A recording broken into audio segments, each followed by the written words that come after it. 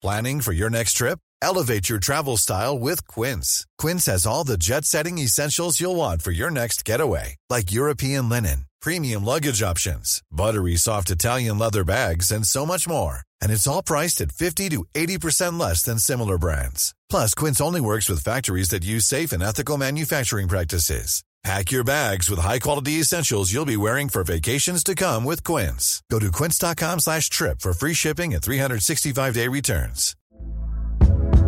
Hey there, it's Michelle Norris. I'm host of a podcast called Your Mama's Kitchen. When I travel, I'm usually looking for a way to find a taste of home when I'm not at home. And one of the things I love to do when I am at home is entertain. And Airbnb allows me to do that. When I was in California recently, I rented a house that had a great kitchen. And when we were sitting around the table, we were all thinking, we're in someone else's house. Someone could be in all of our homes as well. If you have a home, but you're not always at home, you have an Airbnb. Your home might be worth more than you think. Find out how much at airbnb.com/host.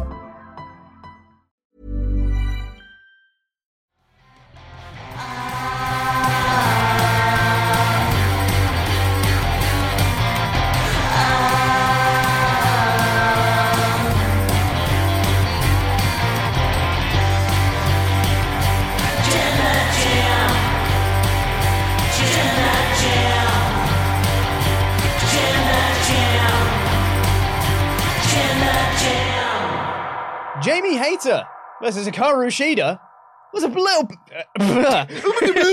easy for you to say. Was a little bit of a banger, wasn't it? Whew. Just a little bit. Just a little bit of a banger. Bloody love this match. Hello, welcome to the WrestleTalk Podcast review of AEW Dynamite Holiday Bash. I'm Joe Pete Cornell. I'm joined by Tempest because Ollie's off today and Luke's fam ain't feeling too good. So, it's these guys. LIW. For life. Etc. Hi, everybody. I hope our mic's working. Didn't check them. No one's commenting. They're fine. That's probably a good sign. That's probably a good sign. Not my fault. So, here we go. Send in your Ultra Chats, Omega Chats, to WrestleTalk.com/support. We're going to go through all the ones that are $5 and up by the time the show goes off the air. And yes, it is Christmas. It's Christmas. Merry Chrysler. Merry Crisis. So yeah, there you go. Hey man, this is the last time that I'm going to be seeing you for a few weeks. Mm-hmm. It's the last time we're going to be doing a podcast together in... God, I don't even know. A long time. So we're going to have some fun. Every time Pete and Tempest do a podcast together, we're drinking now. It's a celebration now. Yep. Exactly. It's a celebration. Yeah.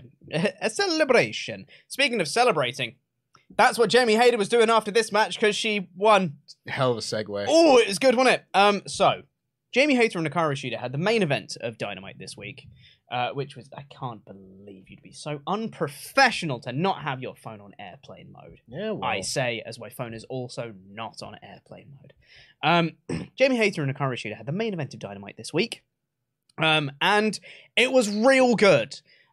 Is this the second time that we've been a main event of a Dynamite? Or has it been more than that? No, it's been more than that Has at it this been? point.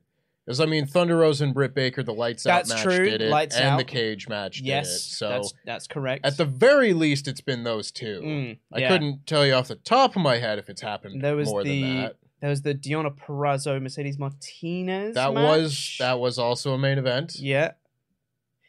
They haven't main evented very often. And it felt like a lot of the time they weren't given their fair shake. A lot of the criticism towards AEW's been towards their women's division for a long time. But since they've made the switch and they put the belt on Jamie Hayter, it felt like, okay, we're taking some real positive steps in the right direction here. Even before that, with Tony Storm's reign, was really, you could see the first steps being like, we're taking some real positive steps in this division right now. Featured on TV every week, in matches, given real things to do. Yep. Multiple women's segments most weeks, with Saraya coming in and doing the Britt Baker stuff most weeks. And now, even on this show, you had like the promo package beforehand to hype up everything. You had weeks of promos to hype this up. I thought they've done a very good job building up this main event. It was kind of requested on social media that this would be the main event. And it probably would have been otherwise, but this was obviously something that people wanted to see. Oh, yeah. And then they delivered. They and sure boy, did they. Oh, they sure delivered. This started off real physical to start with them just hitting each other a lot. It was them just like up against the ropes, and it's just chop, chop, chop, chop, punch, punch, punch, punch. And like, it was just that to start with. Real like fast, frenetic pace, which just kept going. Then they just did more spots and more spots. I think the biggest compliment I can give this match is it was perfectly structured in that each section of the match built on the last one to a bigger peak and a bigger climax. And the biggest peak of this match came right at the finish. It was perfectly built to. Here's the finish. Oh my God, crazy.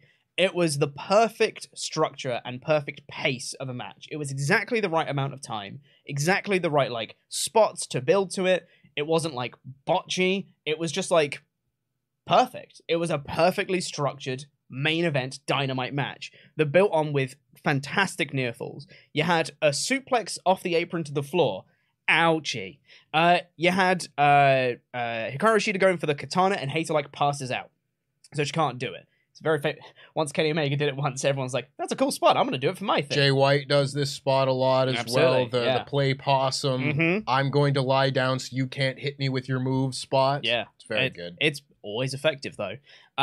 There was the sliding lariat came in for the near fall. There was distraction from Baker and Rebel, and even that didn't end the match because you thought as soon as you see Baker and Rebel get in the apron, you're like, okay, here's the finish. And Baker got up on the apron. Sheena managed to get rid of her with the kendo stick, dispose of her to the outside. Then there was another near fall. There was like this awesome like rolling powerbomb spot where like Shida she went for a powerbomb, went for a Hurricane Rana, rolled through into a pinning combination, then picks her up into a powerbomb, and I was like, oh my God, there's so much happening. Near fall after near fall after near fall, which then led to another brilliant near fall with just a straight up lariat, like a really strong lariat off the ropes. Another near fall, and she picks her up, does her like short arm clothesline, the ripcord clothesline. The Rainmaker. The Rainmaker. She's calling it the Haterade. Sipping that Haterade. I don't hate it. Hate. And, yeah, she got the win in the end. But this was amazing. This was such a good showcase for both women. It was a showcase as to why they deserved the main event. It was a great showcase for the women's division of AEW.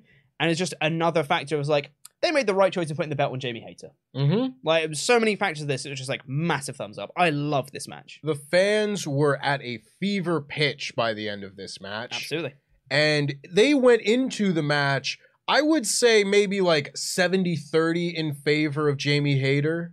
Like, there were a lot of, let's go Hayter chants and, Jamie Hayter chants and whatnot. And by the end, it was a lot more mixed than it started as. And it was just two excellent workers working. Mm-hmm. And I think that is like, the biggest factor in exactly what you were talking about with the structure and things building to the perfect moment and then you capping off with the finish at the right time. Mm-hmm. That's just being good workers and working that crowd and getting them to build and build and build and build. And right when they're at their fever pitch, that's when you end it. Mm-hmm. This was such a good match. This was exactly the sort of thing that I want out of most championships in AEW, where you can just have like a 2 or 3 week build to something on television, build it off, blow it off in the main event, and have it be like a fantastic 4.5 star match that everybody goes home being like, wow, what a couple of stars. And these two really came across like stars in this match. Yeah. Absolutely loved it. Like, Jamie Hayter, I think, has so much poise in this role. She comes across as such a star, such a champion. Oh, I could go on and on about all the things that I really liked about this match. One of the things that I want to highlight the most is with like the interference spot, because I do think that from time to time AEW has kind of overused the interference for the finish type spot because of their aversion to doing DQs and things like that. That's sort of been their way to get heat, is you just do the distraction. I mean, Britt Baker's entire run was built on distraction leads into the finish, and then that's it.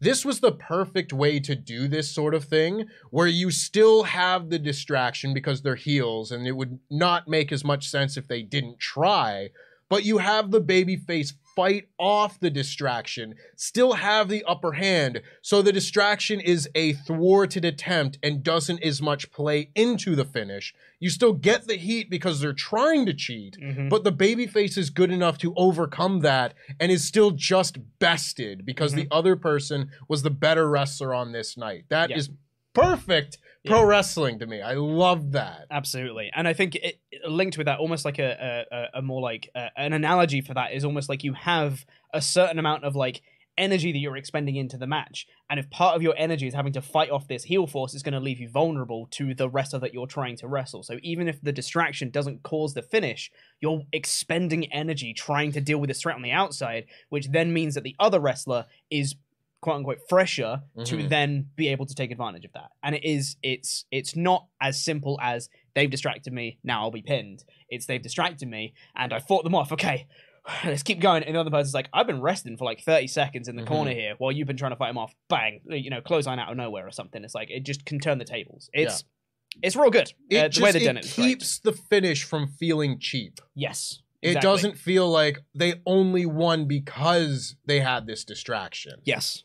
It feels like they are underhanded. They are the villain of the story because they're trying to cheat, but they are still the better wrestler of the two, which is most times for me how I want my champions to be portrayed. It's that if you eliminate all those things, most of the time, the person who is the champion should just be the better wrestler than the other. And obviously there are exceptions to this rule and everything. And there are ways around this that you can still do by like cheating and everything.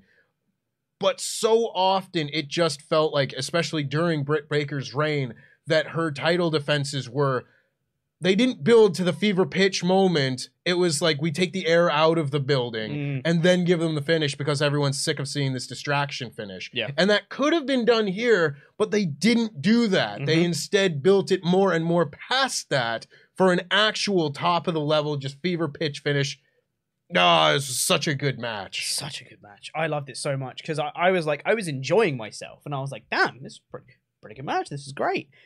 Those last few minutes of when the distraction happens, pretty much from then onwards, what a close to the match. To the point where I was on the edge of my seat, I was gasping and I was clapping. I was sitting in the office by myself and I still was like, when the match started, I was like, wow, well done. I'm like, who am I talking to? Who am I doing this for? No one. I was just into it.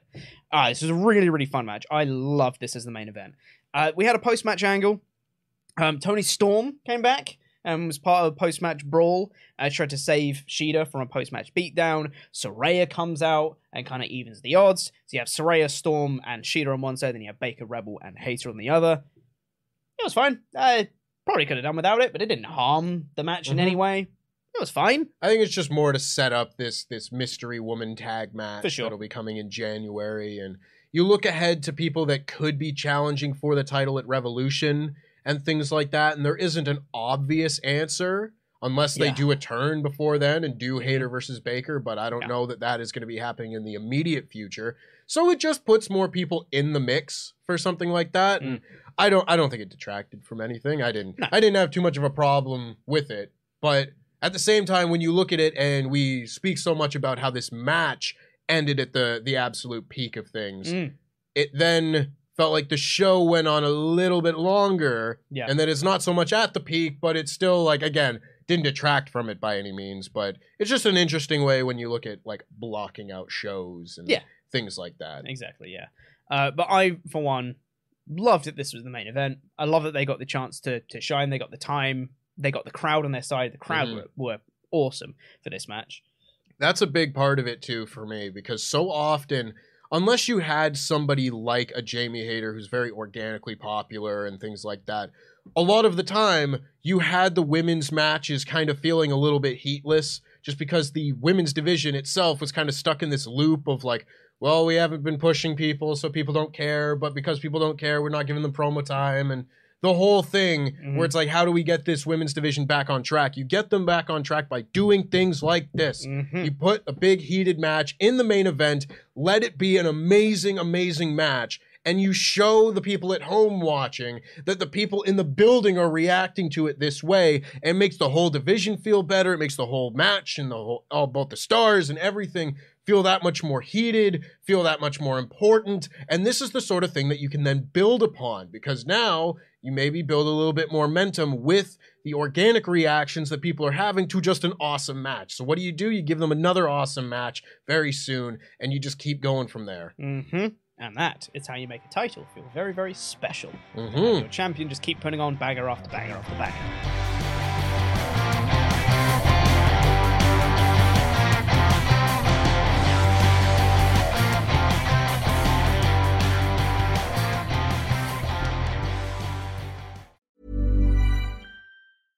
Imagine the softest sheets you've ever felt. Now imagine them getting even softer over time. That's what you'll feel with Boll & Branch's organic cotton sheets. In a recent customer survey, 96% replied that Boll & Branch sheets get softer with every wash. Start getting your best night's sleep in these sheets that get softer and softer for years to come. Try their sheets with a 30-night guarantee. Plus, get 15% off your first order at bollandbranch.com. Code BUTTERY. Exclusions apply. See site for details.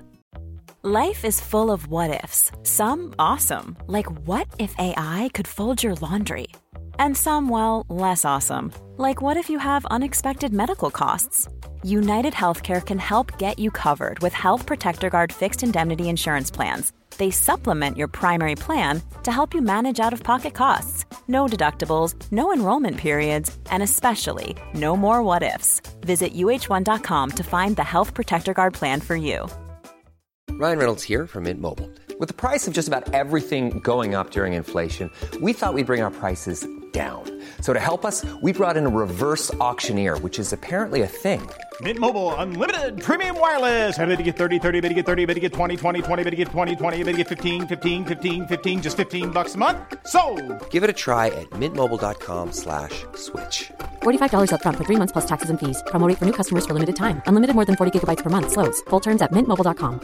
There's never been a faster or easier way to start your weight loss journey than with PlushCare. PlushCare accepts most insurance plans and gives you online access to board-certified physicians who can prescribe FDA-approved weight loss medications like Wegovy and Zepbound for those who qualify. Take charge of your health and speak with a board-certified physician about a weight loss plan that's right for you. Get started today at plushcare.com/weight-loss. That's plushcare.com/weight-loss. plushcare.com/weight-loss.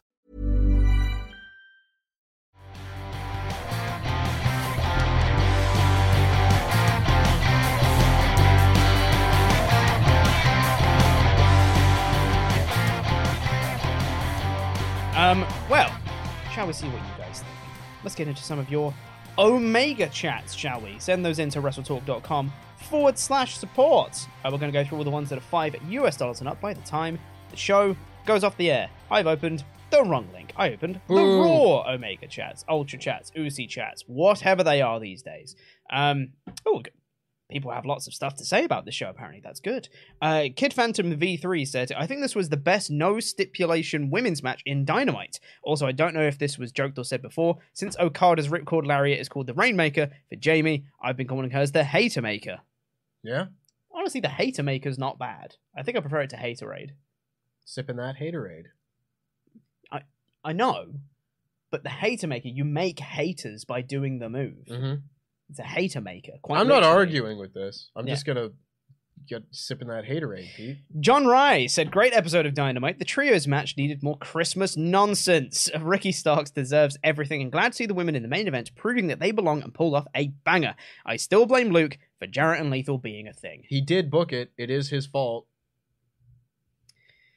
We'll talk about that more later. Charles Berg said, Sheeta and Hater killed it. Excellent match, but I found the whole show to be quite enjoyable. Line of the night for me is Stokely Hathaway calling Danielson a raggedy bitch. I popped so hard in the office for that. Did. That's true. Adding that to my vocab for sure. Also, Tracking says my package arrived. Has it? I don't know.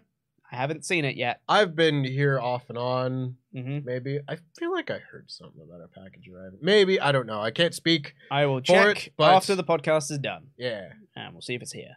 Nick Corvello says, happy holidays in advance, guys. As one of the resident Shida stands here in the SWAF Nation, this was the best Christmas present AEW could give me. So glad Shida and Hayter got the opportunity, and they killed it. Can't better pay attention to Shida now. I hope so. It's interesting, because a lot of what Hikaru Shida has done over, like, the last year and a bit has been, like, really good. It's just been really spaced out. Like, I thought her, like, kind of unofficial best of 5 series with Serena Deeb was like some of the best women's wrestling that we had seen on Dynamite to that point. Just, it was them going out and being like, okay, that was the last match. Here's the match that now builds upon that. And they built the story within the wrestling itself. And there wasn't as much just actual like storyline tomfoolery to it. I wonder what they do with her next. Yeah, I don't know. I wouldn't be opposed to her feuding with Jade Cargill. I was about to say, like, in terms of people that could be potential TBS challengers and whatnot, I reckon they would have a good match. Yeah, I think it would be cool. Will Campbell said, hi guys, I've really, really loved this episode. Really glad they kept the ball rolling with Ricky and his amazing promo segment. Also, that main event was rad as all hell. About time TK booked the women's division like this. P.S. Tempest, enjoy the Eggs Benedict. Thank you. I will. It's Christmas. Krampus. It's my Christmas breakfast. I can't wait.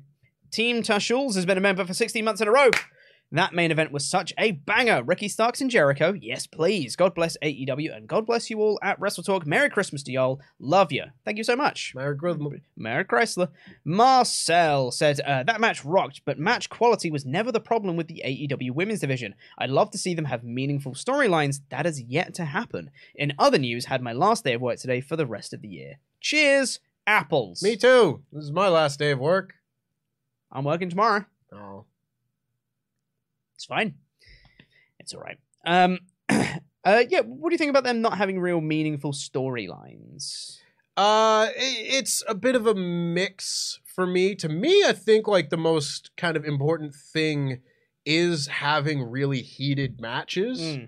Because I think when they do have the heated matches, it does feel important. Like when you had Baker taking the title off of Hikaru Shida. That was like a really big deal because everyone was really behind Baker at that point to win the title.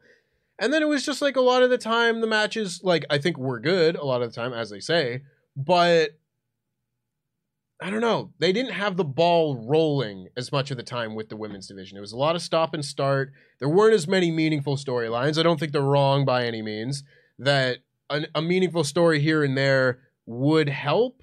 I think that there wasn't much of a storyline much of the time with Thunder Rosa's reign, and that kind of derailed a lot of things there.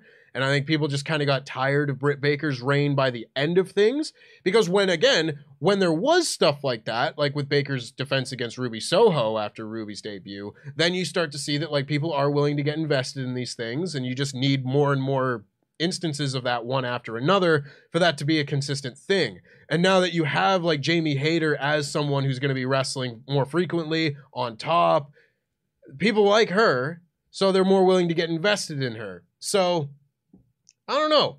It's difficult. It's a difficult line to try and walk here because I do think that they could help. They could benefit a lot from having some more in-depth long-term storylines as opposed to just, you know, the long-term stories that we've kind of seen in AEW have been what we kind of criticize of, you know, sometimes in WWE where it's just like this is a story told over a long period of time, but there isn't a lot of things in the middle to actually progress stuff like that.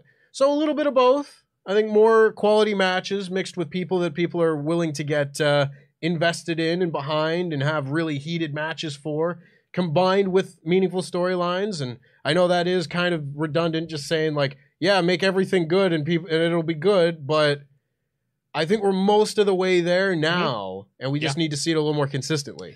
I think the next big, like, meaningful story they could tell would be Hayter versus Baker. Yeah. And I think if they do that, with Hayter still being the champ, that would be, like, a real big women's title program. Yeah. Arguably the biggest.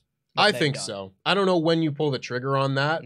And, again, I will give Tony Khan credit for this, because I think a lot of people, myself included, were kind of waiting for this Jamie Hayter turn on Britt Baker or vice versa a lot earlier. I know a lot of people were thinking about it around the time of All Out when they were both involved in the women's title four-way and stuff. But you look at it now, It's like now they've got that turn looming whenever they want to do it, and the title's already in the picture. Mm-hmm. And that's now something that they can just add to and make that rivalry feel even more important. Yeah. I am very much looking forward to that eventual match. I just don't know how long they keep that going. To me, it's the same thing as like the Omega Page breakup. I remember in 2020 thinking that they were going to break up before winning the tag titles, and then they won it, and I was like, oh, this is going to be a long-term thing. Now it's feeling like this is going to be that kind of long-term thing with this breakup kind of hanging over them the whole time. And I'm all for that. I wouldn't be opposed to them having a match at Revolution. Mhm. If you have maybe a couple other title defenses between now and the beginning of March, when Revolution is, and in there, Baker turns on Hayter, maybe she grows jealous or whatever, that Hayter's getting all this attention, have Hayter as the babyface in the story, as I think she should be. She's so organically over that when you have that split, Hayter should turn babyface, absolutely. And then you have the Hayter-Baker match at Revolution. I think that's going to feel like a huge team. And when Hayter wins that match, she's going to feel like a megastar coming out of it. That to me is, again, a lot of the thing there where I really like these title reigns where you have someone who's really over and they turn halfway through it. Because to me, that is kind of the secret to making a title reign feel fresh, because you then have another complete set of possible opponents for them. It's like a new title reign. Yeah. Yeah. Where all of a sudden, because that's why I think you could have Jamie Hayter stay heel through to Revolution, do the turn maybe at Revolution or sometime in the near vicinity of that, just so she can run through more of the babyface side of the women's division leading up to that, do the turn, and then maybe do the Britt Baker match at Double or Nothing, and then have that kind of be like the start and the lead into her facing the heel side of the roster, just giving her more great opponents, more great title defenses, and really making this rivalry, this title defense, Jamie Hayter's rise, feel as big as it possibly can be. I'd be well into that. Danny G has been a member for 16 months in a row. Happy Christmas, lads. I'm shocked. Giving good women wrestlers time to wrestle and they'll do a good wrestle. Who'd have thunk it? Back to 10 minutes next week. No. Hope not. Please. JS Wooten has been a member for 10 months in a row. Happy holidays, and I did love how DMD wore Jamie's Enforcer outfit last night. Nice touch. Have a good time this season, fellas. LIW forever. Ever. Lever. For lever. We'll get into the rest of your Omega chats later. Keep sending those in. Do we say lever or do you say lever? Lever. We say lever. You say lever. We say lever. You say lever. Yeah. You Crazy weird country. You weirdo. Baubles. Yeah. Baubles.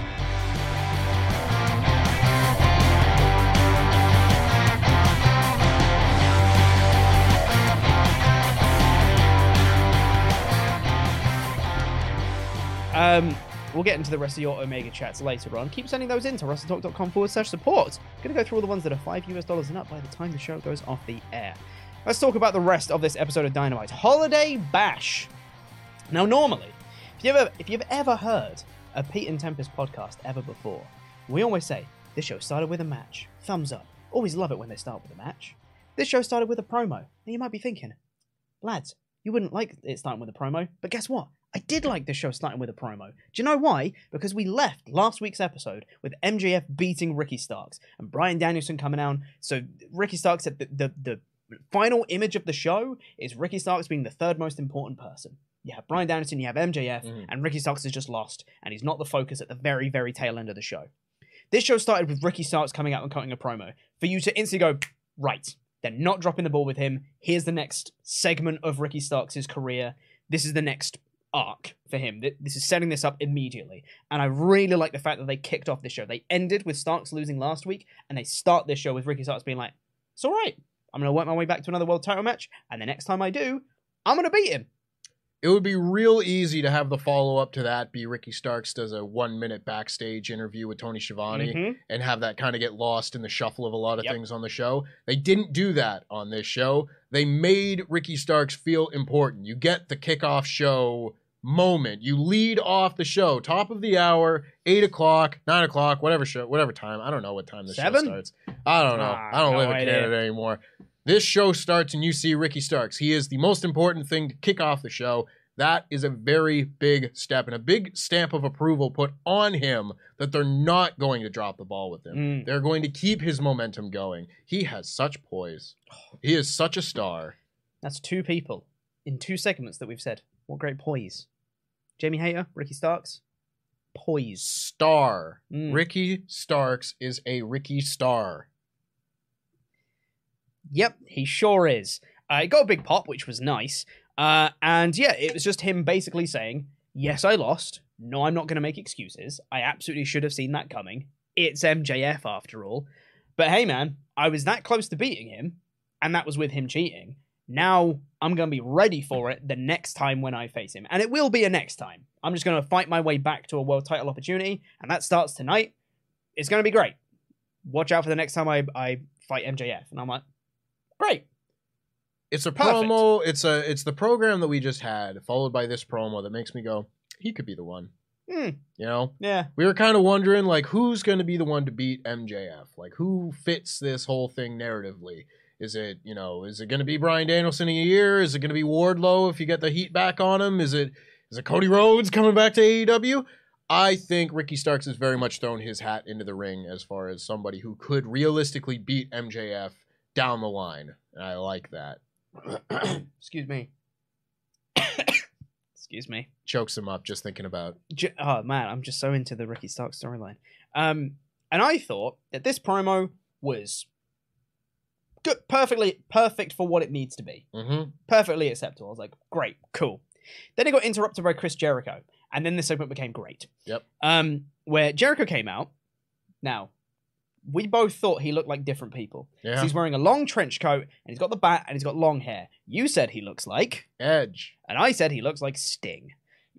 For different reasons. Got the bat and the trench coat. Listen, if and you got trench pop coat a and long different hair. face, if you just photoshopped Sting's face onto the body, yeah. Yeah. But he's like a long blonde-haired Canadian in a black trench coat. I was like, why is Edge out here on AEW Dynamite? But Jericho came out regardless, interrupted Ricky Starks, and he put over Starks in this promo, being like, hey, yeah, you are everything that you say you are. You're $1 million talent. You're a future world champion. I know you're going to be, which is why you should join the JAS. And Ricky Starks was like, ha, no. And had wonderful lines in this promo where he just kind of kept talking, and there was just great line after great line after great line after great line. And I was literally sitting in my chair just like, oh, that was good. That was good. That was also a good line. Ricky, stop with the good lines. I can't keep track of all these lines. So great. Saying that the J and JAS should stand for jobbers. He called Sammy Guevara and Daniel Garcia jazz holes, which is good. It's a good line. And he was saying that Chris Jericho looks like a single dad that's on his 5th divorce. Wonderful. Wonderful stuff from Ricky Starks. And it's another part of that where the first half of his promo, when it was just him, was just like, it's a good promo. You had this half of the promo where the retort to Jericho, where you're like, no, this is a great Ricky Starks promo. This, like, put the stamp on it to be like, the first part was good, this bit's great. Yeah. It's a true Ricky Starks promo. Really like they're setting up Ricky versus Jericho on January 4th, which should be a great match. And after he rejected joining the JAS, they tried to beat him up. Action Andretti came out to save Ricky Starks to continue the whole Jericho Andretti thing. And my last note for this segment was the whole segment just left me with a big smile on my face. I was like, all of that was good. I'm happy. I watched this and thought this was a classic pro wrestling segment. You know, just like one thing leads into another thing, a real transition from what Ricky Starks had been doing into what he's going to be doing next. You tie that in with another thing that Jericho is also doing. You set up something for the future. You build a lot of things in one segment. And I thought they did a very good job of this. And I also, funny enough, how I think I sat here with Ollie when we were talking about the Ricky Starks MJF promo that they had back and forth. Yeah. Where it felt like Ricky Starks was going to just get kicked in the balls, hit with the ring, laid out, and that's the end of the segment. But they have done a very good job of leaving Ricky Starks as the last one standing when he gets jumped by heels. I think that is a very important thing to keep in mind in all this, because it just, perception-wise, makes him feel like a bigger deal, that he isn't being left laying every time, is now he's the one that's standing tall at these things. It's a little detail that 2 times in the last, few weeks, I have made note of, just being like, that's different. That's different. That is the type of care that you put onto a big star to make them continue to feel like a big star. It's extra thought that's gone into it, Mhm. which is nice. We then had, right afterwards, Elite versus Death Triangle. Mm-hmm. Match number 5. Mm-hmm. No DQ. Yep. My first, I wrote no DQ, and this sounds like a negative, but then I wrote, oh dear. Not because I thought this was going to be bad, because it's going to be really good. Yeah. And I thought, like, oh, they're going to do some crazy stuff, aren't they? Oh dear. And I then wrote, sports reference, I think Tempest would like that. I didn't! I was wrong. No, because it was incorrect. Stupid Excalibur. Yeah. Said it was like, oh, the most recent time we've seen a team come back down 3-1 in a series was when the Cavs did it against the Golden State Warriors, which is true. And I know that they do the blah, blah, blah, blah, blah basketball song for these shows now, which love that, by the way. But it's happened other times. It happened another time that same year. The Chicago Cubs came back down 3-1 against the Cleveland Guardians. Stupid Excalibur. I know more sports than you. It happens, but regardless, I do like the down 3-1, Warriors blew a 3-1 lead element to all of this. I think Death Triangle's going to win the last match. Do you? I mean, I might have my mind change between now and then. It feels like the Elite coming back and winning Game 7 is a little too telegraphed. It feels like they're setting them up to lose the ladder match. Yeah. I don't know. I just think it's a possibility. Totally. But this match, regardless, I thought that this, like, it's very hard because you don't want to compare it to the other matches too much because it is different. It's a no DQ match. I think this is one of the weaker ones that they've had in their series. Still good. A very good match, and I very much It's impossible enjoyed myself. for these two teams to not have a good match. Absolutely, yeah. But this one was supposed to be a bit more, in a way, lighthearted. They had a bit more comedy in there. They had Brandon Cutler dressed as an elf staring off with Alex Abrahantes. They had Penta using a Christmas tree as a weapon and stuff like that. You know what they needed? You know what they needed? What do they need? They needed the barbed wire Christmas tree. This is the type of audience that would have popped. I'm sure they would. For like one of the top 5 all-time worst TNA matches. Yeah. I'm sure they would. And Luke would have been one of them. That's saying something. Yeah. Ugh, goodness me. So it was a bit more lighthearted. I really like that Excalibur on multiple occasions when they set up the Christmas tree in the corner and they whipped people into it, and he was like, "It's the unforgiving needles of the artificial tree." I'm like, it's not that serious, Excalibur. But after all kind of like the more lighthearted nature of this match, they then started to get into more of the spots and the stories going throughout this best of 7. The ring bell hammer being the most important part of this.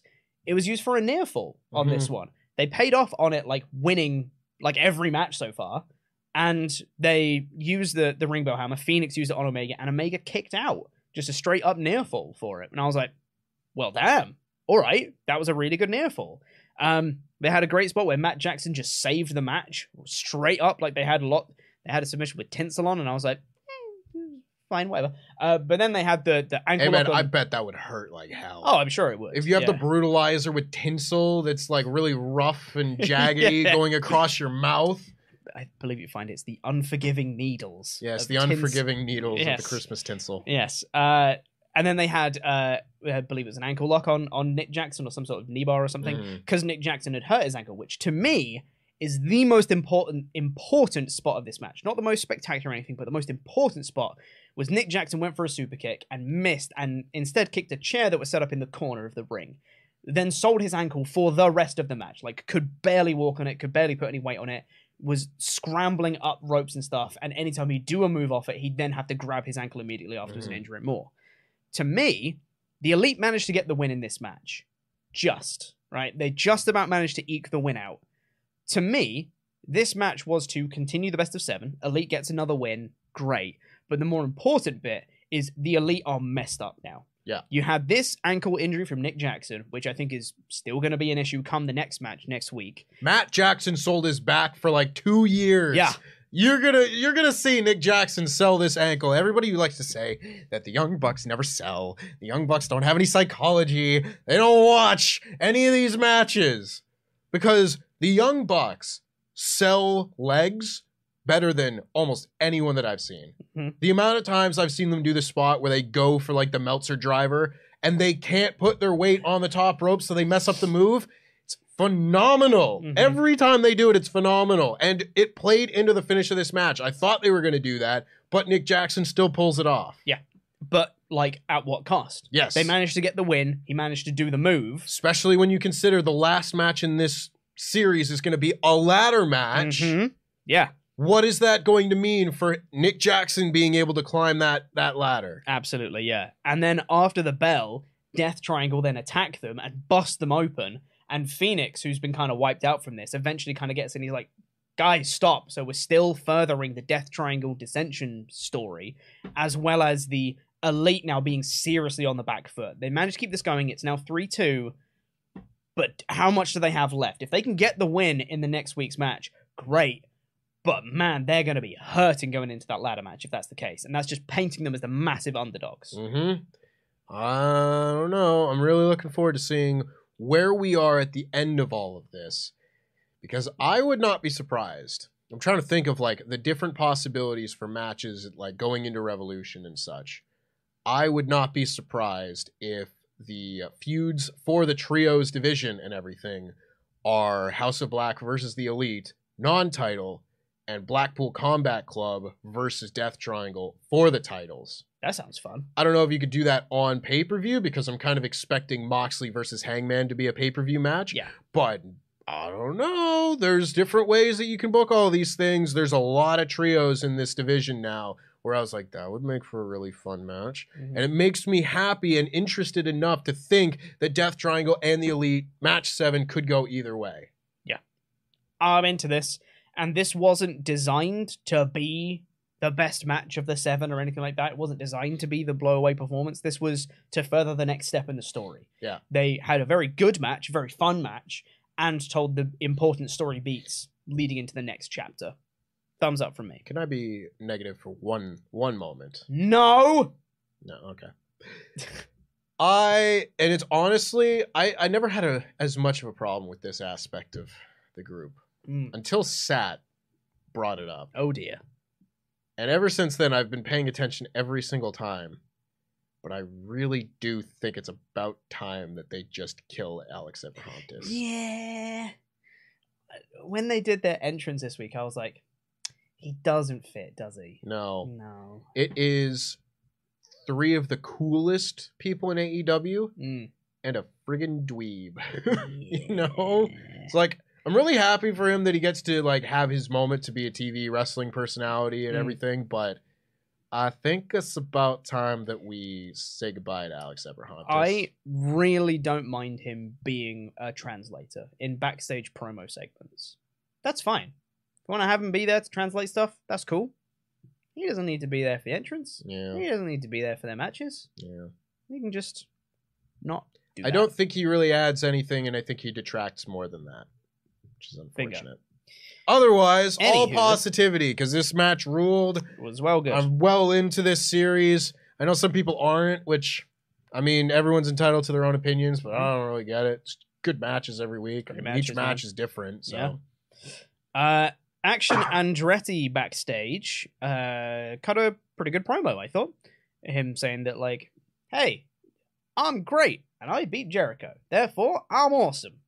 And saying that he's like on top of the world and all the support that everyone's got from him has been a lot and all that stuff. Just proper like babyface promo stuff. It was good.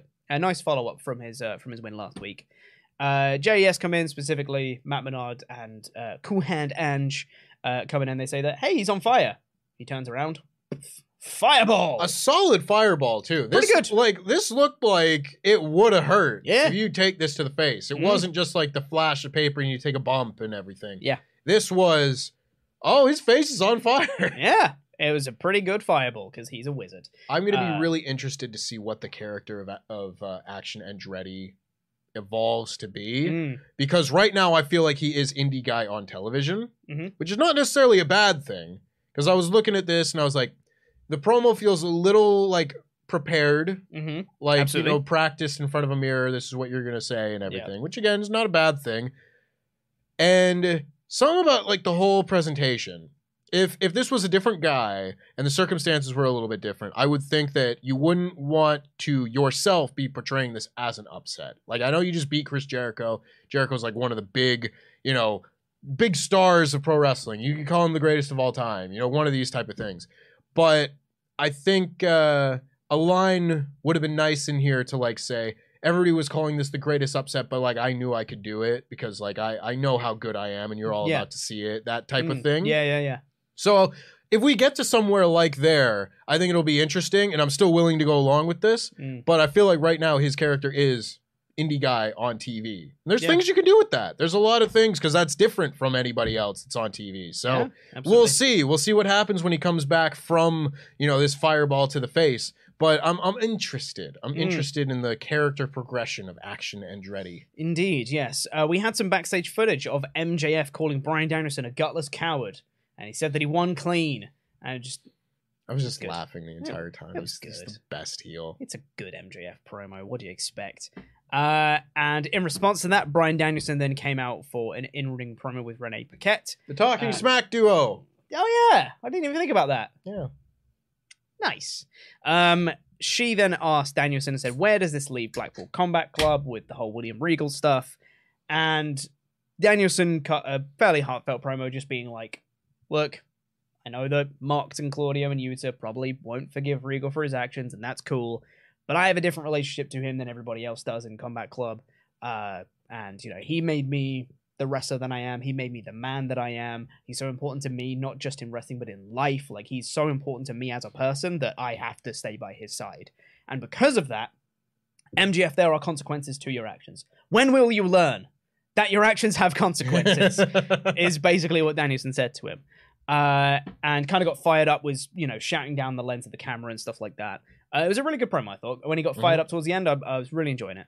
This was a very pro NXT promo because he really put over being trained by Shawn Michaels at the start because they were in San Antonio. You got an HBK chant and an AEW Dynamite taping, which I was like, I didn't expect that one when Dynamite kicked off, but obviously circumstances and whatnot.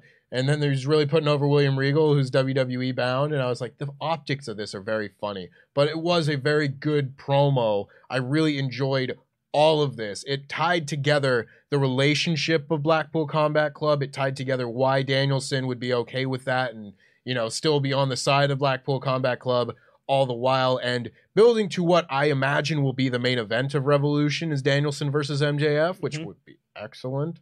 Very much looking forward to that. Unless they want to do it sooner.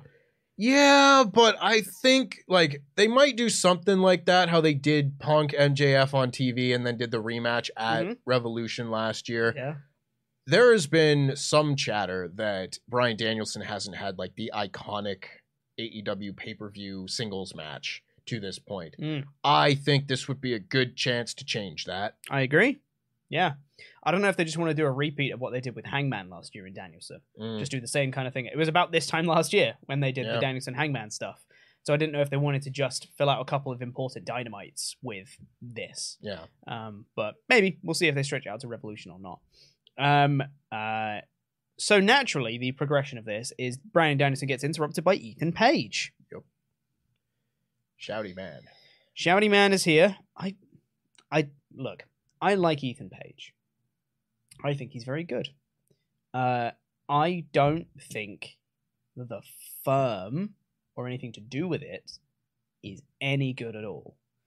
And I think it detracts from everybody involved. Yeah. Makes everybody involved with the firm look worse. I was walking to work today and just thinking, man, I'm sad that Lee Moriarty's in that group. Yeah. I'm happy for him because he is on TV in more of a role than he had previously. But I'm sad that this is what the role is. Yeah. I'm sad that he is in a group that people don't care about. Yeah. It just, it is kind of a shame like that.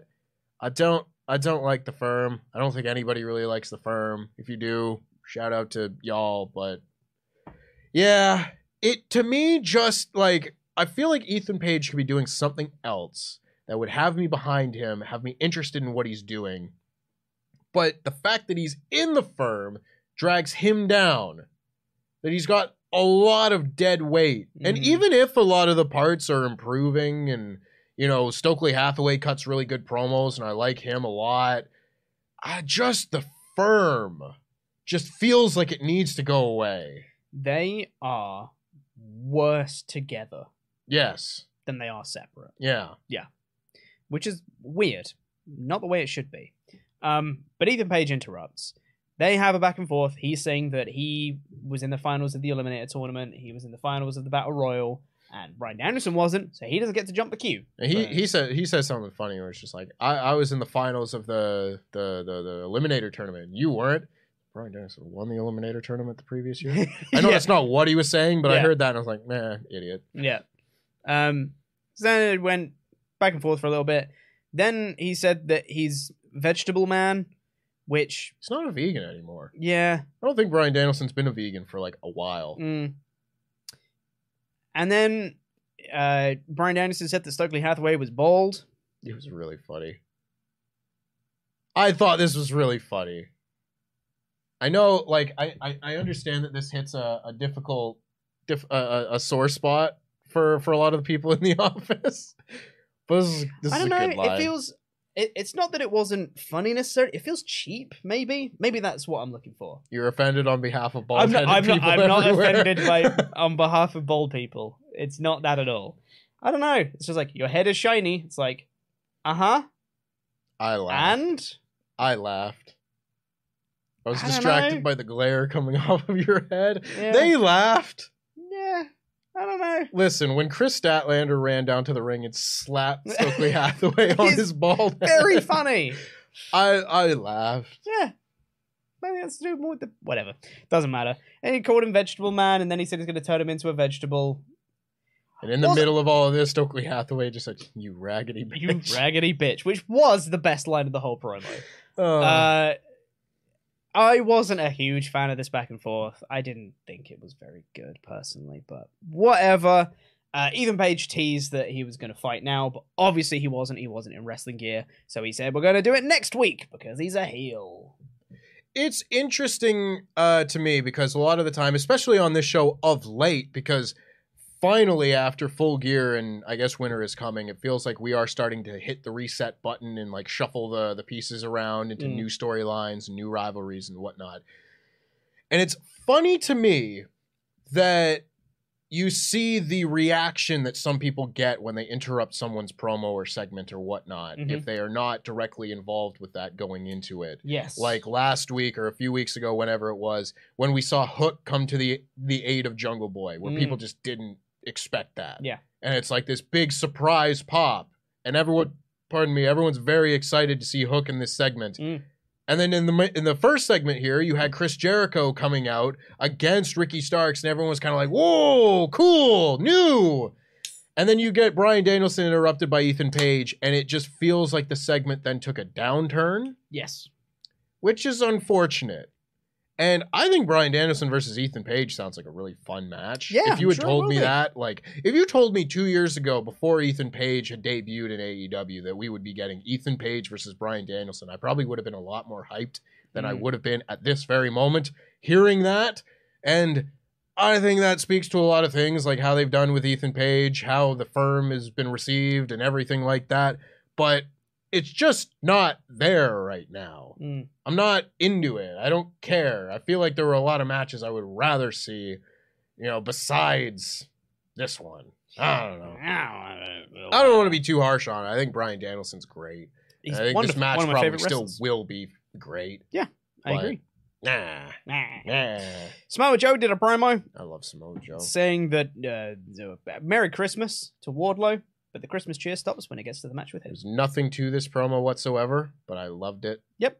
Samoa Seeing Joe's Samoa fantastic. Joe with 2 belts It's good. warms the cuckolds of my heart. The cuckolds? Yeah. Is that what you said? Not the cockles. The cuckolds.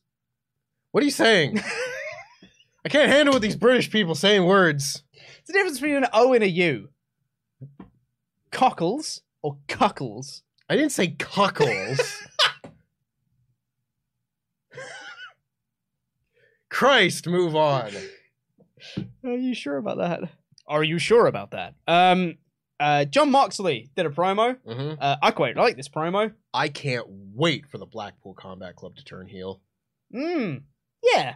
Wouldn't that be cool? I think they will make such awesome, badass, kick the S word out of you heels. Yeah.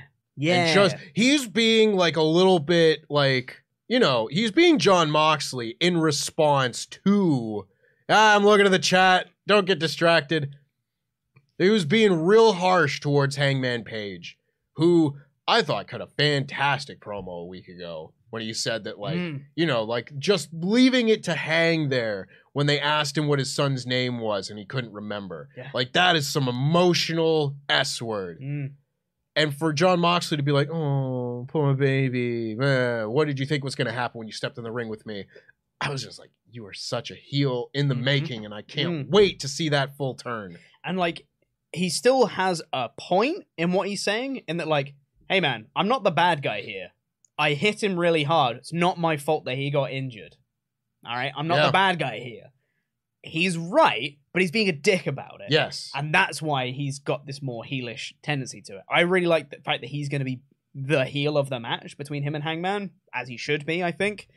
Going to be real good. And then, what was really nice about this is that he transitioned to talking about his opponent tonight, Darius Martin, and how those two are very similar, because Darius Martin also gets injured. Oh, injury prone as well, huh? Well, all right. He was in a car wreck. Yeah. Dick. Yeah, what a dick. Oh, I think it is worth noting that they are booking him against babyfaces. You know, between this and the Takeshita match from a week or so ago on Rampage, I don't think there's not nothing here. Stop looking at the screen. Look over here. Don't look I at saw it. someone calling me a menace. You are a menace. I know it's not Cuckles, gang. That's what I thought he said. Which is why I was questioning it. Oh, Christ. Yeah, so I really like this promo. I thought it was a really nice way to spin two plates at once to put over the match later, and the Hangman stuff, really solid stuff. The best promos in the company are ones that I think, like, the best promo doers, the best talkers are the ones that can do that can get across multiple points in one short amount of time. Absolutely. I've got, like, one of my favorite AEW promos ever. It was the promo backstage that Eddie Kingston did setting up his match with Jon Moxley, the I Quit match at Full Gear that year.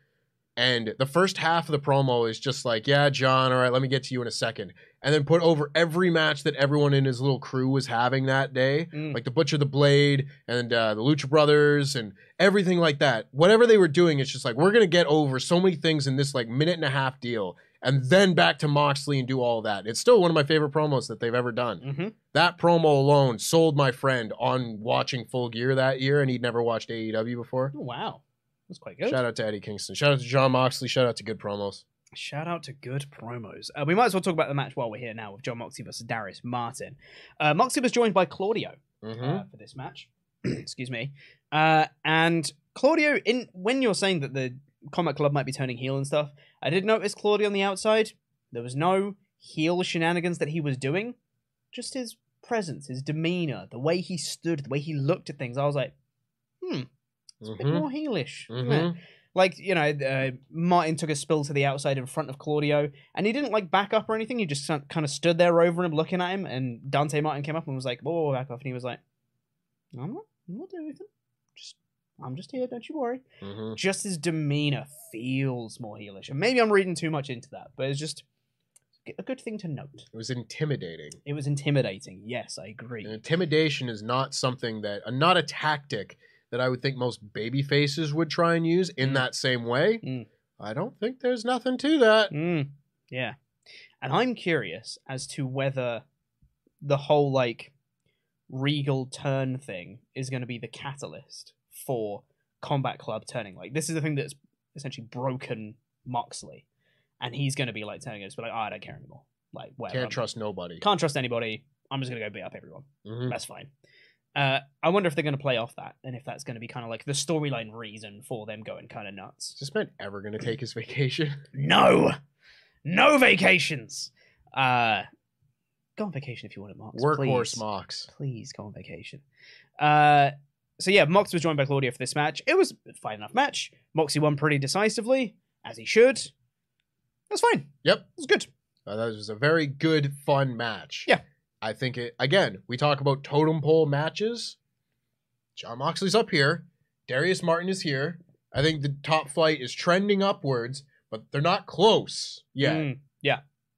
Just good stuff. I like seeing the interactions that Dante Martin has with everything, where he's not like, you can't get mad that your brother did get manhandled and just like beat down pretty badly by the end, but like, you're not going to be happy about it either. The whole thing, the whole dynamic of everybody in this match, I was like, these are a bunch of pros. These are a bunch of pros playing their roles very well. Yeah.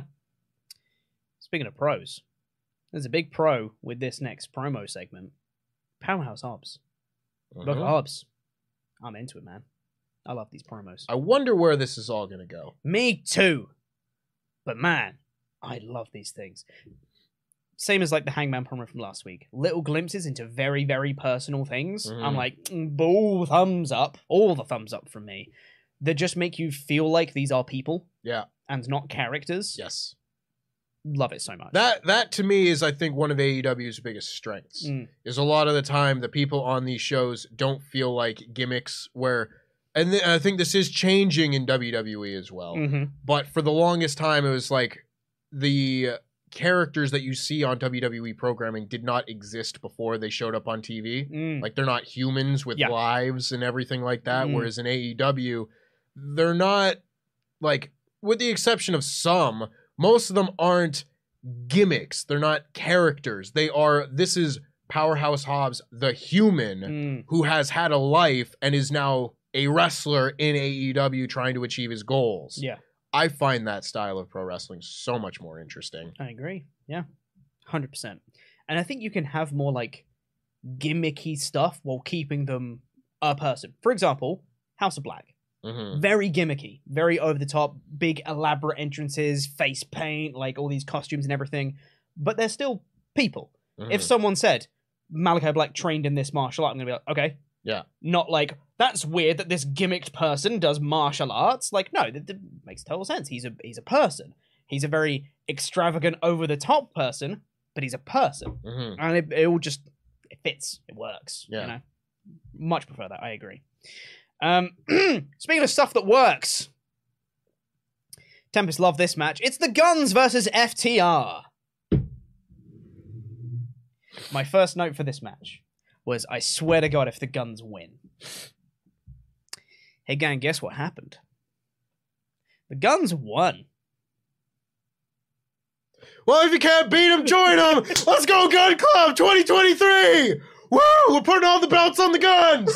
Tony Khan's not stopping, so why am I going to fight it anymore? Let's go Austin Gunn. Let's go Colton Gunn. We're beating all the teams in 2023. They're beating the Acclaimed. It's the Acclaimed in the Gun Club at Revolution. They're going to win the belts. They're going to win the belts, and they're going to hold it for a whole year. I don't care anymore. Oh, dear. Gun Club. Ass boys.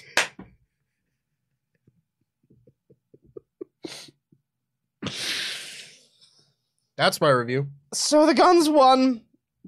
Look, the story was good. The FTR were hurting after their final battle match, which makes sense. They should be hurting after their final battle match. The Guns took advantage of that. They beat him up some more, to the point where Dax was going to hit a pile driver, and he couldn't, because he was too hurt. His ass hurt too much. And then they got a roll-up, and they cheated. They did a roll-up, and he did an arm, and he pulled his arm for extra leverage. They cheated. They won. The thing that I don't like, aside from everything, is the thing that doesn't work with me for the Guns in particular, is I think that everything they do is good. Technically sound. All the things that they do in terms of all of the wrestling moves that they are doing are good. They are functional. They are functional. Yes, good word. They are functional. But I cannot tell you a single move that they did in this match. I think they did maybe headlock takedowns at a push. They did, I'm going to put your head off the turnbuckle. They did like a drop kick, I think. There's nothing to them aside from the comedy goofiness. And you know what? I think they are great as comedy, goofy heels who are not to be taken seriously and who get beaten up a lot. I think they're very good in that role. I think they are great sports entertainers. They're great sports entertainers in a wrestling company. And for me, that's where they don't work. Gun Club 2023. I'm not going to lose my mind.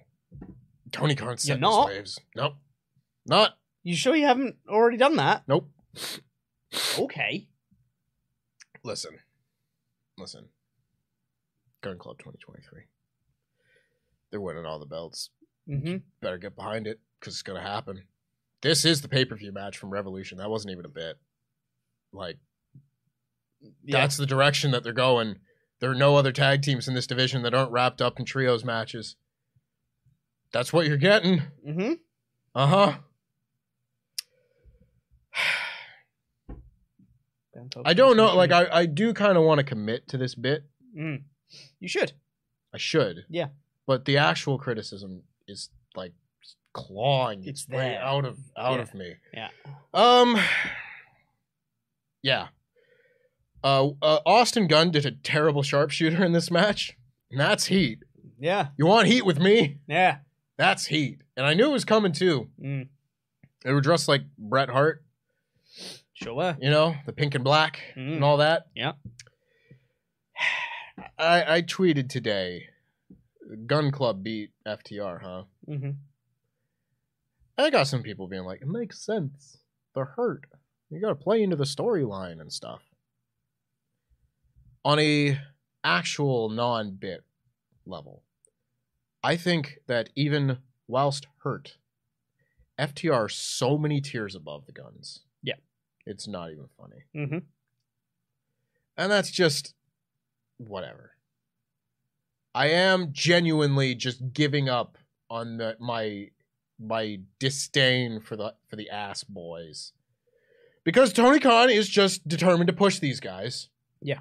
And like you said, to me it's not as much a matter of like the moves they do and stuff, but I will often talk about people being perfect wrestlers. Mm-hmm. Walter, for example. Yes. Asuka. Yeah.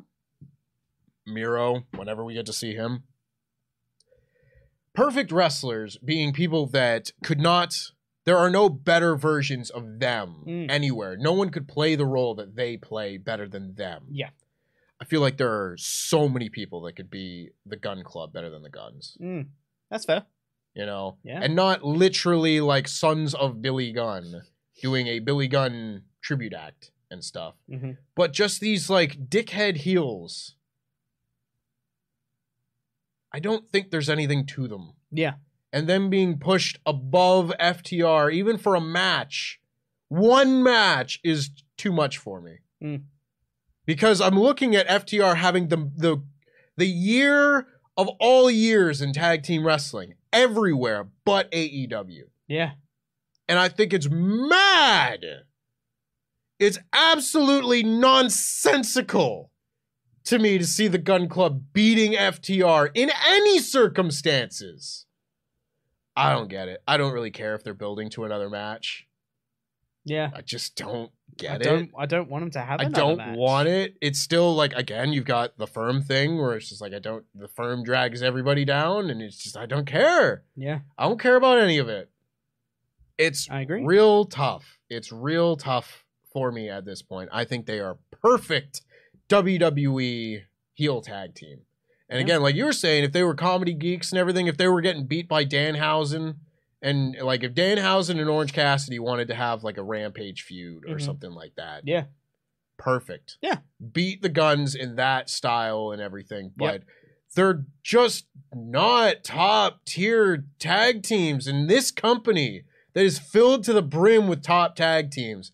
They don't hang to me. And yeah, they had a solid match here. Like, I didn't hate the match watching it, but I feel like that is because I was watching the best tag team in the world right now on the other side of the ring. Yeah. That being said, Ass Boys 2023, they're winning all the belts. Let's go!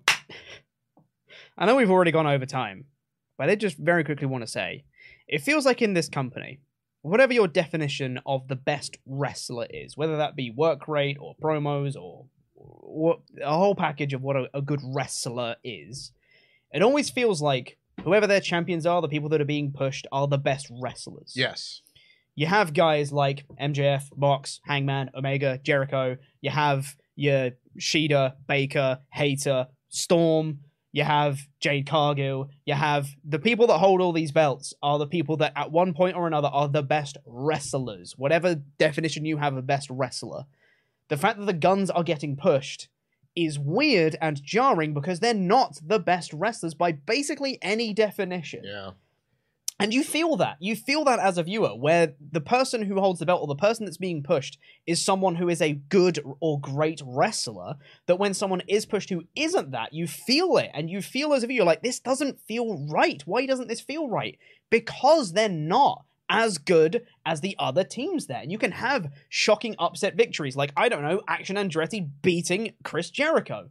Because on that occasion, he was the better wrestler, and you can believe that. You can believe from the match that they had that he was the better wrestler at the time. You can't believe that the Guns are better than FTR. You can't. It's a feeling. It's an intangible feeling that you have when you watch this. It feels wrong. Feels wrong even with them being hurt, even them with them cheating. Yes. All these things, I was like, I don't care. They're not better than them. Like, it is what it is. And I don't want to get too hung up on this too late, but like, there's nothing that the Guns do that they're the best at in this company. Yeah. You know? Yeah. I completely agree with all the titles and everything. It feels to me very much like old school NWA, where you do not get the title unless there is a legitimate claim that you are the best in that division in the world. Yeah. And I feel like AEW's done a very good job with their titles to that point, to this point. Yeah, I've seen a lot of people saying that the Guns are going to beat the Acclaimed and then be the ones to drop the titles to FTR later. I will shrivel up and die at the sight of these titles on the Gun Club. So in 2023... Ass Boys 2023, let's go. Ass Boys win the tag titles off the Acclaimed. Braun Strowman dethrones Gunther for the IC title. I'm going back to being a New Japan fan. You know that could happen in the space of like a month. If they do that at Revolution and they do it at WrestleMania, both those things could happen, you know? I will go back to exclusively watching New Japan in that case. They're rebounding at just the right time. Let's talk about Rick Ross. Let's talk about Rick Ross. Okay. So, Rick Ross, I don't think I've spoken about Rick Ross since he's appeared on AEW programming. Oh. I love Rick Ross. He's amazing. He's not this rap guy or whatever. Accusation. Luke, Ollie. You know, the rap guy. Rick Ross. Anyway. Rick Ross is hilarious. Accusations, etc. He's brilliant. He's in the ring. Keith Lee. Keith Lee comes out. And Rick Ross... you're burying the lead. You're burying Tony Schiavone's intro of this. No, you go. Where he brings out Rick Ross, and he's like... And first, I think we've got... Keith? Music hits. What an intro. This segment needed a lot. There was an uphill battle that it was fighting, and Tony Schiavone started it off in the best possible way. I laughed so hard. I was expecting like some stagehand to be like, "Yeah, it's Keith Lee. Yeah. That's who we're introducing first." And there's like Keith Lee. Yeah. Nope, it was. I think it's Keith? Question mark? Who am I? He just starts hitting on the thing. This was dumb. Fantastic. Rick Ross was there. I was sports entertained. Oh, man. And he calls out Swerve. He calls for Swerve to come to the ring. While he's waiting, because Swerve does not come out immediately, kind of turns to Keith Lee. Just goes, "You a big motherfucker."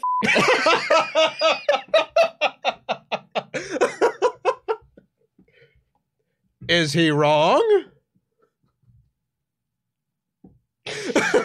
Absolutely correct. Line of the year. Thank you, Rick Ross, for that. Okay. Oh, you know what? I'm just going to say all the things that I liked about this first. Because there's a lot of stuff I didn't like. Rick Ross. There you go. That's what I liked about this segment. 10 out of 10. every so often, through whatever happened next in the segment, every so often you could just hear Rick Ross partially on mic, partially off mic, just go like, "Young legend!" That's it. That's all he needs to do.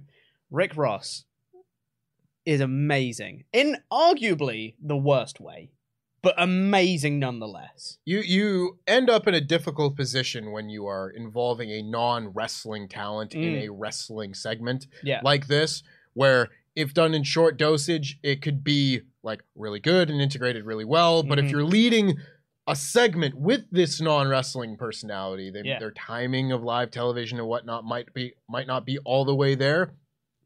But I don't care, because this was hilarious. So funny. Swerve eventually comes out. And this is where I stopped liking stuff. Swerve comes out, and he's trying to cut a promo on Keith Lee, but keeps getting interrupted by Rick Ross, regardless. But he keeps trying to do the promo on Keith Lee, and he says he's going to do things Swerve's way now. He's going to do things on Swerve's time. And Keith Lee, you need to have eyes in the back of your head. And Keith Lee's like, okay. And waits for about 30 seconds. If that ain't wrestling telegraph. Yeah.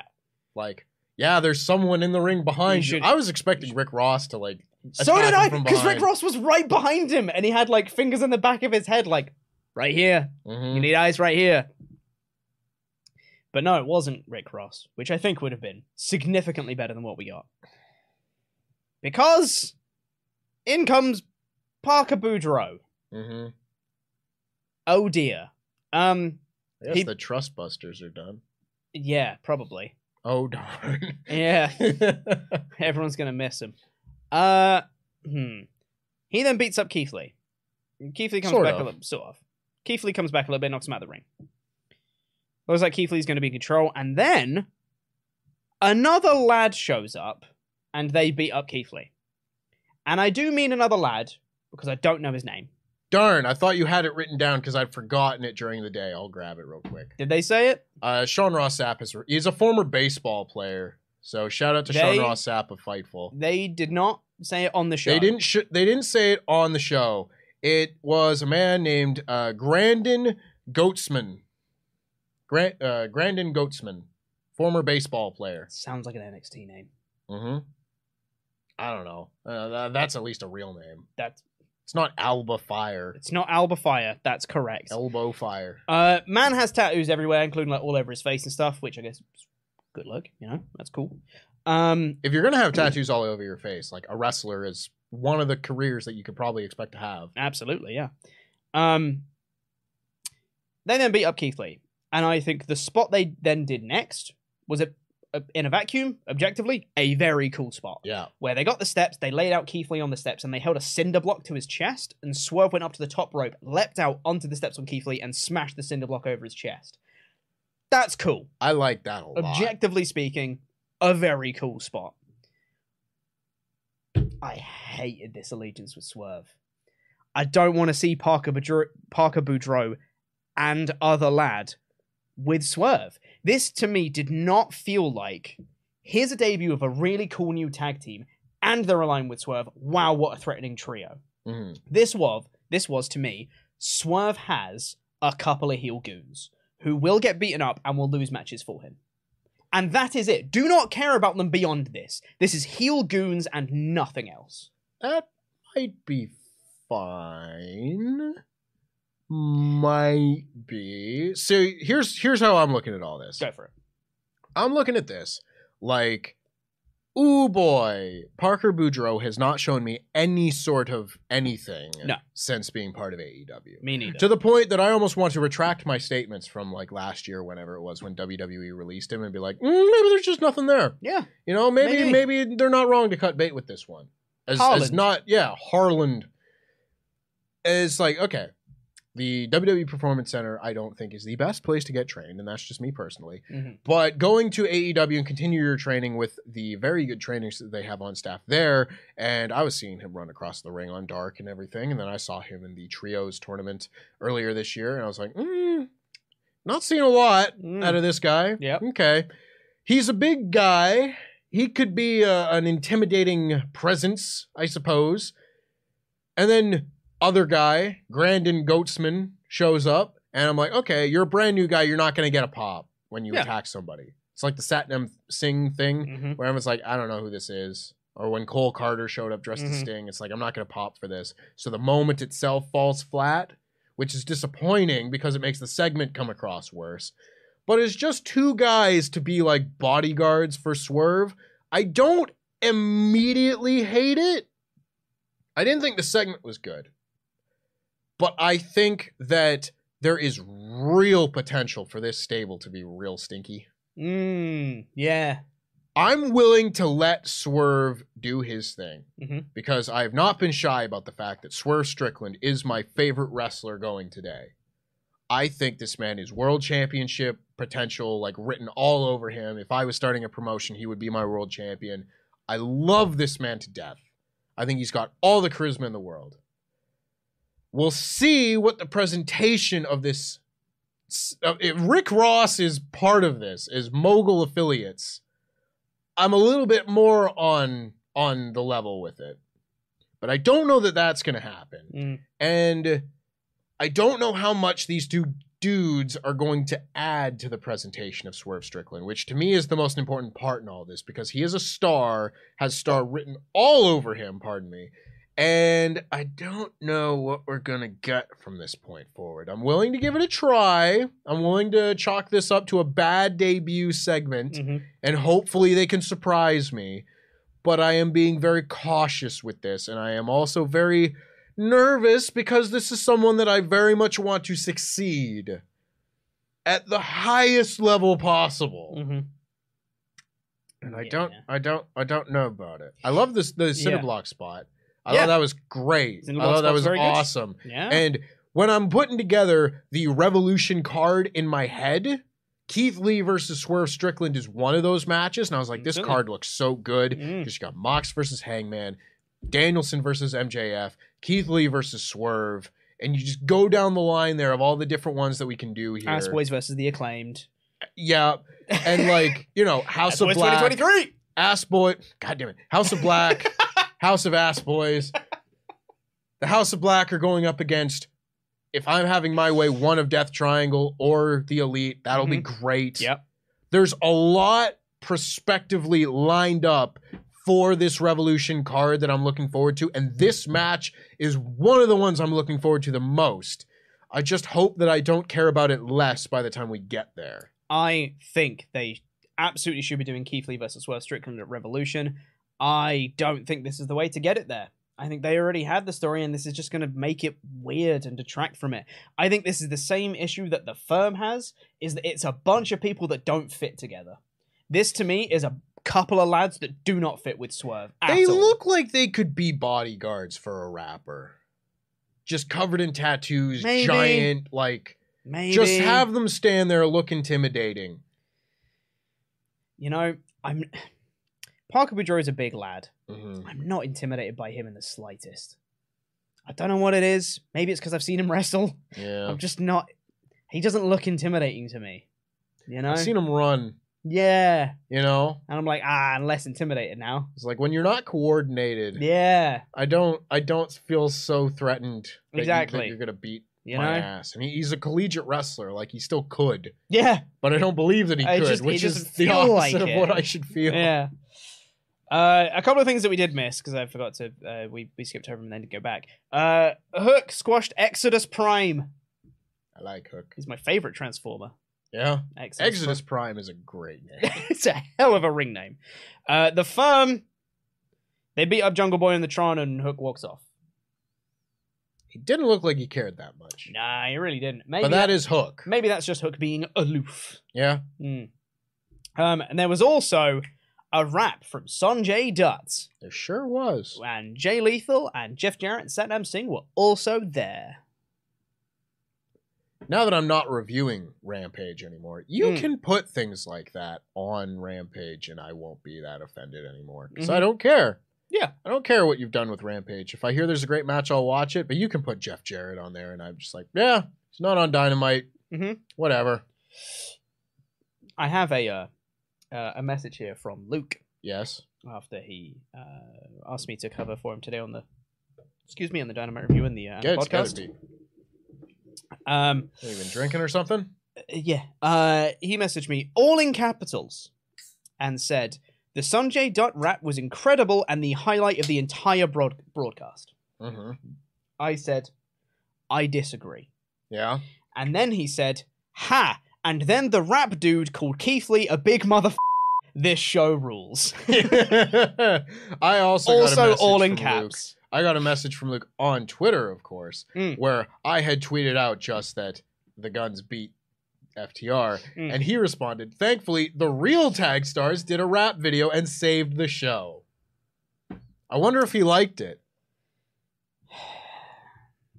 It wasn't very good, Luke. It wasn't very good, mate. Nah, it's fine. They had a promo. They're doing a trios battle royal on Rampage, and they had a little promo with Dark Order and Best Friends doing little promos.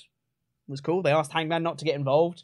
He will. Moxley's in the match, so looking forward to that. Cool. Here's my thing with this. I'm not because we're massively. We're so over time. It's Christmas. Who cares? Merry Christmas. Merry Christmas. You get extra content this week. I don't like it when wrestling companies are like, "Here's this match, you win some cash." Yeah. You know, it's just like it feels like it's a fake thing to be fighting over, even though very real. Yeah, if someone was that's like, fine. If someone said, for example, on like a YouTube series where you have to name every certain champion in a reverse chronological order, was fighting for some sort of money prize, it's real. That's a shoot. That's a shoot, brother. We're fighting for money. Adam Blampier won 100 pounds. Yeah. Wild. In coins. In coins. I would much rather this match be like for the number one contendership spot post Best of 7 series. Yeah.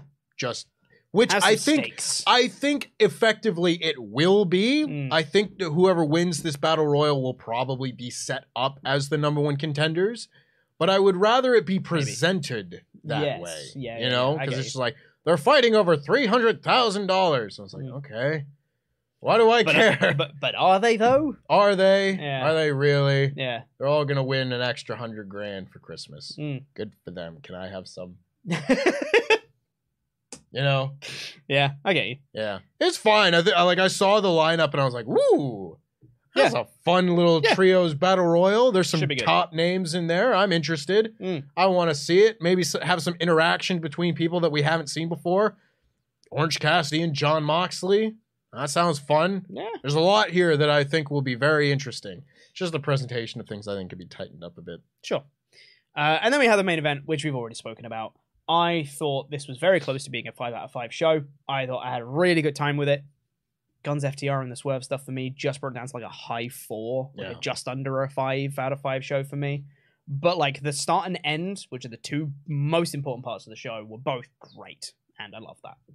The best parts of this show were easy 5 out of 5 segments. Easy 5 out of 5. Like the main event was fantastic. The opening segment was very, very, very good. Yep. There was plenty in the middle to keep you interested. There were just a couple of things that it's like, meh, either could have been done better, could have done without, or whatnot. But when I look back at this episode of Rampage, this episode of Dynamite, never watch Rampage. When I watch this episode of Dynamite, I will think about Ricky Stark's promo segment and the main event first and foremost. Absolutely. So if it is how you leave them, they left me very, very high. Absolutely, yeah. Did they now? Going back to Canada soon. Sure.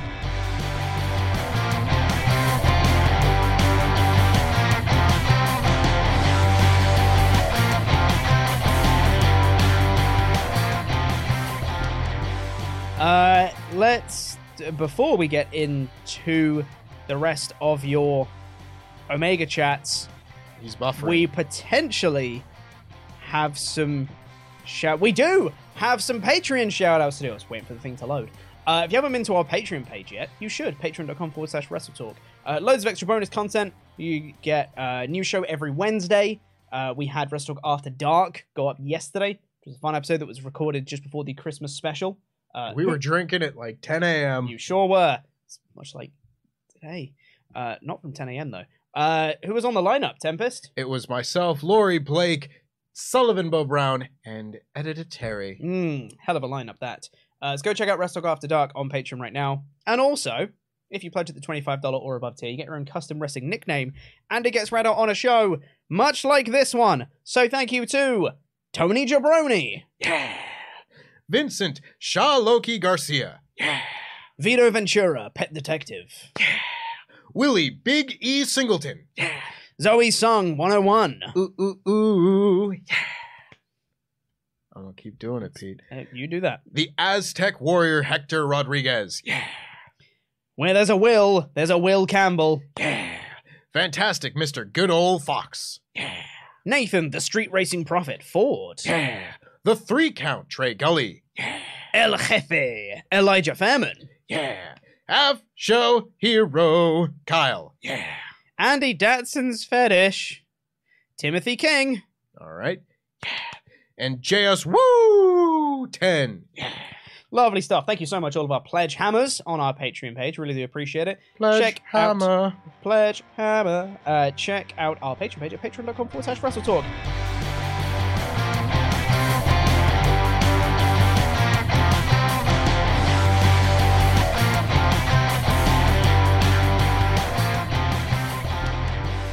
Now, let's get into the rest of your Omega chats for the day. Sorry we went long. Sorry to all the moderators that are still here.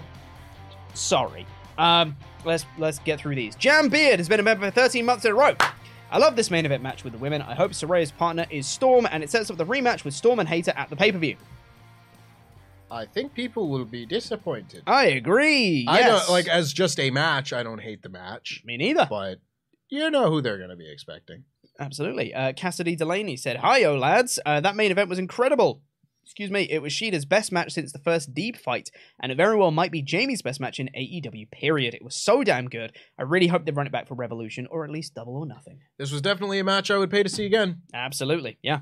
100%. BM Whitehouse 76 said, by any chance do you know why Bryan Danielson is called the American Dragon? Or was he a big fan of mid-2000s Disney show of the same name? Also, remember when an Impact Wrestling title belt appearing on a WWE Big 4 pay-per-view was a story of the year this year? And then the rest of the year happened.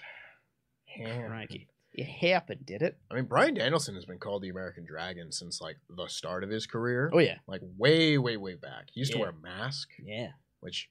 I have read Bryan Danielson's book. It was a long time ago, so it's not as clear in my mind. But I wouldn't be surprised if this was his way of being like, Bryan Danielson's not the most extravagant name. People like the Dragon naming convention in wrestling, so let's throw on a mask and be the American Dragon. A little bit more flair to it. Jake Long. Shout out to Dante Bosco. Yeah. Matthew Robinson said, great trios match. I'm going to be at the show on January 11th when they have the last match, which is a ladder match. Also, we'll get Britt versus Saraya and who knows what else. I'm situated across from the hard cam and will represent Wrestle Talk. Love you guys. Thank you. That I would guarantee that match will be 5 stars. Crikey. It's a hell of a guarantee. Escalera de la Muerta with those two teams. I'm just Marcus, said Ricky Starks is an amazing promo. He continues to always hold my attention and make me laugh while taking him completely seriously all the time. I actually think he should beat Max at the end of 2023. LIW reunion. Nice. Always nice to see you both. That's what I said at the start. Yeah, absolutely. He's definitely thrown his name in the ring. I think he is a very good choice to become the next AEW World Champion. Yeah, I agree. Derek Ayala has been a member for 5 months in a row. I wanted to say this about the firm. Paige does not need them, and sad that I cringe and mute when the firm comes on. For me, it's go away heat. That does kind of feel like what it is, isn't it? A little bit. A little bit. Yep. Yeah. Jan Beard said, here's a sports reference Tempest will like. Death Triangle's about to pull a Toronto Maple Leafs by going up 3-1, then losing in Game 7.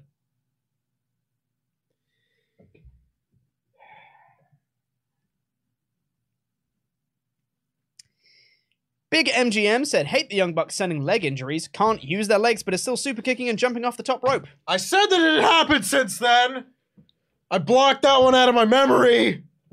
Thanks. You're responding to a different thing. Thanks, Jam Beard. Yeah, the Young Bucks are great.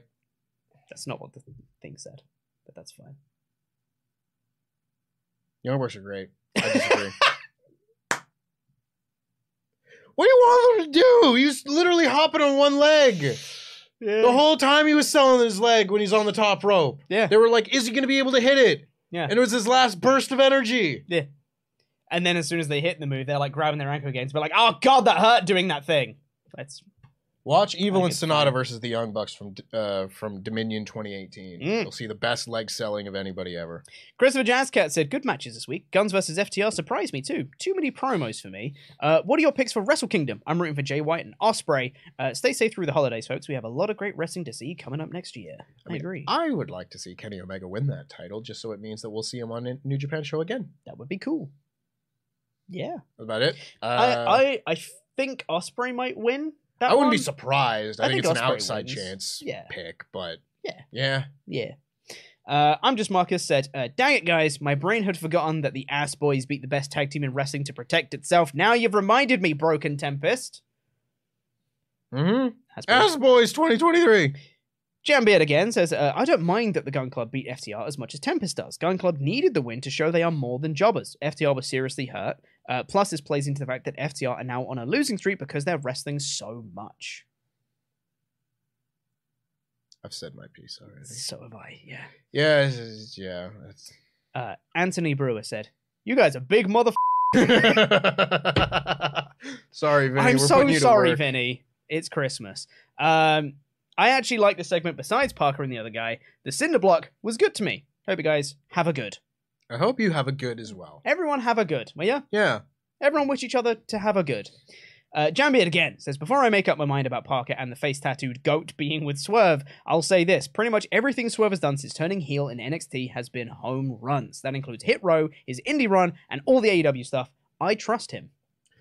That's why I said I'm willing to let him do stuff. Mhm. Like, I'm willing to let him cook here. Yeah. I'm just nervous. Yeah. I don't want anything associated with Swerve to be bad, ever. That is fair. The miscellaneous Omega chats from John Rye said, happy holidays to the Wrestle Talk family. Looking forward to a great year of wrestling in 2023. Good to see you, Pete. Glad you could work it out with Ollie and stuck around. Glad you didn't leave on me. I'm not even Wrestle Talk. John Rye said, I also want to say thank you to Wrestle Talk. You guys were a big part of my year. My mom was in the hospital during the summer and I didn't know she was going to make it. You guys helped distract me and get through it. I'll always support Wrestle Talk. Thank you so much, John. Appreciate it, mate. Brandon says, Merry Bloody Christmas, you two. The past 9 months of working with you lot has been a blast. So here's to another year. The news needs to calm down. Just wanted to wish you both the best over the holidays and to relax as much as you can. Love you, fellas. Thank you, Brandon. Likewise. You're wonderful, and we love you very much. We're so happy you're part of the team. Captain Eric says, I can't thank you guys enough for making my mornings bearable. Having the daily news and the live podcast for my commute has been a blessing this past year. Special shout out to Tempest. Thank you for Survival Series. Would love to contribute one day.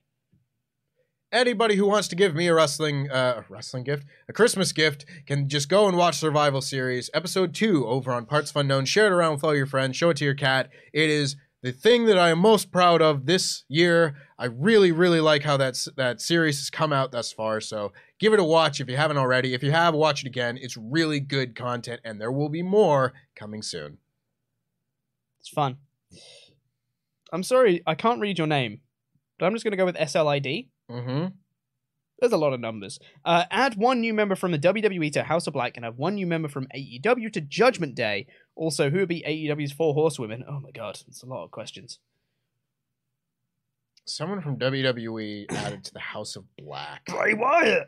I don't know. Finn Balor? That would be cool. You know, Yeah. Damian Priest. Like, you can't just take one from the other and Yeah, just just put it do- in there. Just do swapsies. Yeah, like, Buddy Matthews in Judgment Day. yeah. Do it. Yeah, they got a Nazi connection there. Aren't they also dating? Is that a thing they're doing? Yeah, it sounds about right. I thought that they were. I don't keep up with that sort of thing. I don't really either, but I think Yeah. I've heard that at some point, maybe. Yeah. Joshua Sebard's become a Memberg. Thank you so much. Appreciate Also, it. AEW's 4 horsewomen would be like yeah. Britt Baker, obviously. Who's been there since the... Sheeta? Yeah, Britt Baker, Hikaru Shida, Riho, I suppose. Nyla Rose, maybe? Nyla Rose is a good one.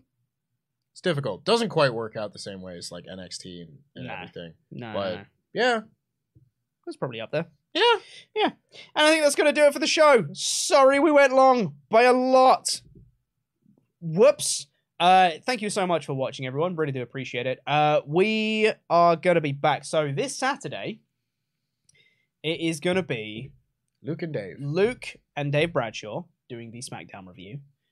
There is no Raw next week. It's a clip show, so there's no Raw podcast next week. Instead, they want to say this is the longest running uninterrupted show of all shows. Lies. Yes. So it's a clip show next week, so there'll be no Raw review podcast because there won't be a Raw to review. But instead, we're going to be having the Best of Wrestle Talk 2020, Best of December 2020. One of them is going to be going up next Tuesday, regardless. Next Thursday, it is going to be myself and Ollie reviewing Dynamite next week. And then next Saturday, that being New Year's Eve? ? Maybe the 30th. I don't know dates. New Year's Eve is going to be Ollie and Sat reviewing SmackDown. So we got a bit of a mixture of the hosts here for the podcast over the Christmas period, but we'll be back to normal the week after that when we get back to When we get back to January. I think you're still going to be in Canadian land. Yeah. But aside from that, pretty much normal. Thanks for watching. If it's your first time here, one, why are you still here watching an hour and 36 minutes into this? Thank you regardless, though. Please do subscribe, like the video, etc. Go and watch some of our other videos, too. Why not? We have all of our end-of-year content going up right now as well through all these days. The best wrestlers of the year, the best pay-per-views, the worst matches, worst pay-per-views, etc. All that's going up across this week and next week as well. So stay tuned for all of that. Thank you so much for watching. I've been Chubba Pete Cornell. I've been joined by Tempest. LIW for life. Let's go Ass Boys! Ass 2023! You a big motherfucker!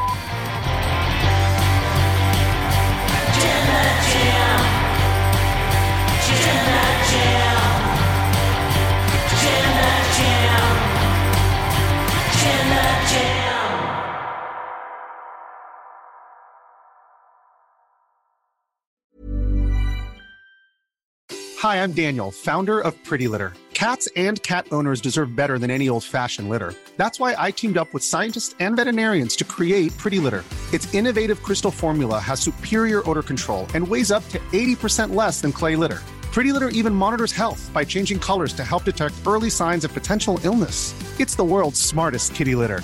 Go to prettylitter.com and use code ACAST for 20% off your first order and a free cat toy. Terms and conditions apply. See site for details. Hi, I'm Daniel, founder of Pretty Litter. Cats and cat owners deserve better than any old-fashioned litter. That's why I teamed up with scientists and veterinarians to create Pretty Litter. Its innovative crystal formula has superior odor control and weighs up to 80% less than clay litter. Pretty Litter even monitors health by changing colors to help detect early signs of potential illness. It's the world's smartest kitty litter. Go to prettylitter.com and use code ACAST for 20% off your first order and a free cat toy. Terms and conditions apply. See site for details. Even when we're on a budget, we still deserve nice things. Quince is a place to scoop up stunning high-end goods for 50 to 80% less than similar brands. They have buttery soft cashmere sweaters starting at $50, luxurious Italian leather bags, and so much more. Plus, Quince only works with factories that use safe, ethical, and responsible manufacturing. Get the high-end goods you'll love without the high price tag with Quince. Go to quince.com/style for free shipping and 365-day returns.